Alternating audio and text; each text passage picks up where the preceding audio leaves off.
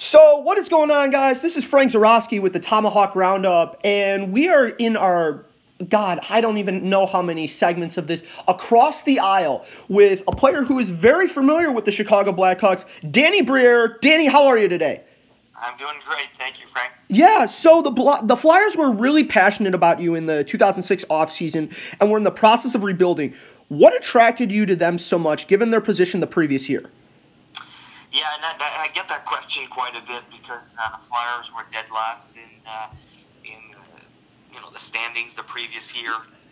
Things didn't go their way, but when I started studying their roster, guys like Mike Richards, Jeff Carter coming up, Scotty Upshall, Braden Coburn were all up and comers that I thought was going to give this team a chance to win down the road. Also, they had made a couple trades. They had acquired the rights to Kimmo Timonen and Scott Hartnell.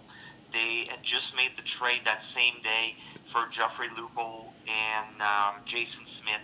So I just thought that the team was coming together. I like the mix of young guys, veterans, and Jason Smith, the skill, and also the toughness, like a guy like Scott Hartnell was bringing. So I was very excited. I thought that the team was set up to win for many years to come, and I was obviously going to sign a long-term deal, so I wanted to be in the best position possible. All right, thank you so much. So going back to where the dynasty all began in 2010 against the Chicago Blackhawks in the 2010 final. Who was the most difficult person to play against in the Cup Finals and why? I mean, they were stacked, so there was a lot of guys that were tough to play against. Obviously, a guy like Bufflin with his size. Um, Duncan Keith and Seabrook were so good on defense. Tough matchups anytime you were stuck on the ice against them.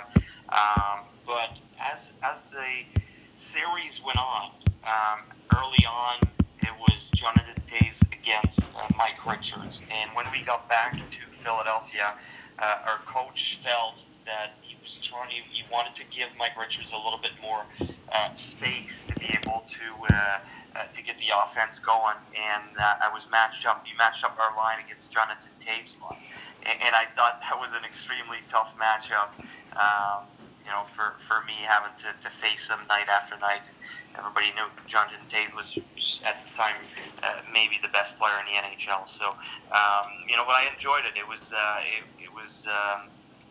looking back at it, one of the great my great experience was having the chance to play against Jonathan Toews one-on-one in the Stanley Cup Finals. Yeah, so you're a really resilient player going through abdominal tears and groin injuries. Can you give us some insight on how you recover so effectively and efficiently? Well, I got to give credit to the trainers that are helping us out. Also the strength coach that are rebuilding you and making sure you're ready to go when the injury's healed. But it definitely takes 6-7 weeks before you can get back to playing.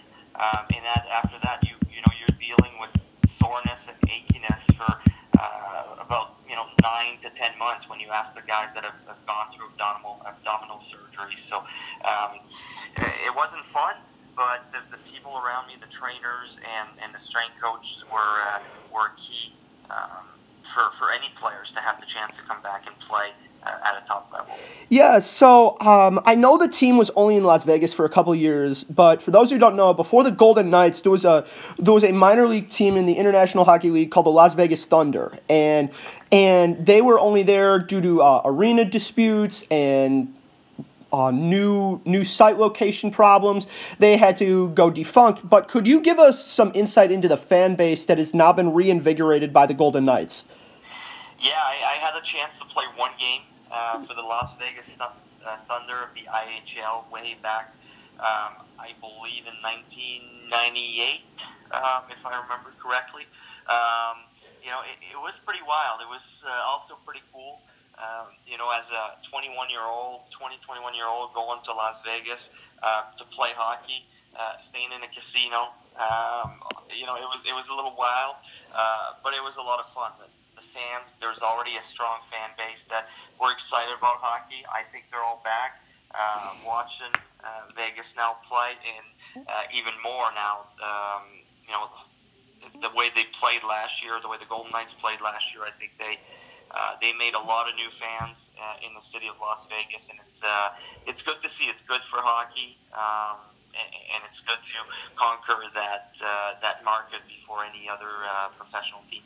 Yeah, so what is the transition from playing hockey to becoming the general manager of a hockey team like? Give us some insight into that. Well, I'm learning on the fly. Obviously hockey has been my passion. It's been what I've done my whole life. So when I was approached about running this new ECHL team for the Philadelphia Flyers, I got really excited. It was a great opportunity to learn both the business side and the hockey side all at once. And even though the numbers are smaller, we still have to follow a budget. We have to follow a salary cap as well. We have to find players. We have to scout. We have to teach. We have to develop. So I'm kind of learning all of that on the fly, and it's been a blast. I'm really enjoying it. Yeah, so take us back to 2007. The All-Star game in Dallas. You were slated. You took Jarome Iginla's place, and you come out there, roaring performance, get the MVP honors. Just what is that like? Well, I remember my flight was delayed getting there, and I was late. I got in just in time for the practice. There's always a practice the previous night before the festivities start, and I still remember the security guard not believing that I was a player, and they wouldn't let me in because I looked too young to play hockey. So it was a rough start, but then that was my first experience at an All-Star game, and really enjoyed having a chance to meet all the guys that I've been looking up to for so many years. Like I said, I've always been a hockey fan. I've always followed the careers of a lot of guys that I was facing, that I was playing against.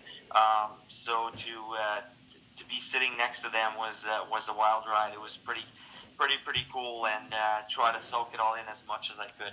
Yeah, so is there anything you'd like to discuss about hockey, about management, about anything related to the sport in general before we head out? Well, I mean, I could talk hockey all day long. I love it. It's my passion.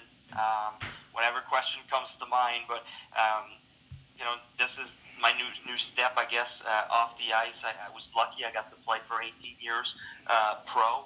And now I hope that my second career in management will last just as long. But I'm having a blast. This is not working. This is just enjoying life. That's the way I see it. Yeah, that I completely understand the feeling about just enjoying life. That's why I got into radio and hockey. I learned to skate just around 10, so I wasn't in the real prospect pool, if you would say, for any real hockey teams. But I was like, you know what, let's use my voice for hockey, and it's like you said, it's enjoying life to the fullest. So thank you so much, Danny Briere, of the Maine Mariners, general manager and 18-year veteran of the NHL. Thank you so much, Danny. Thanks for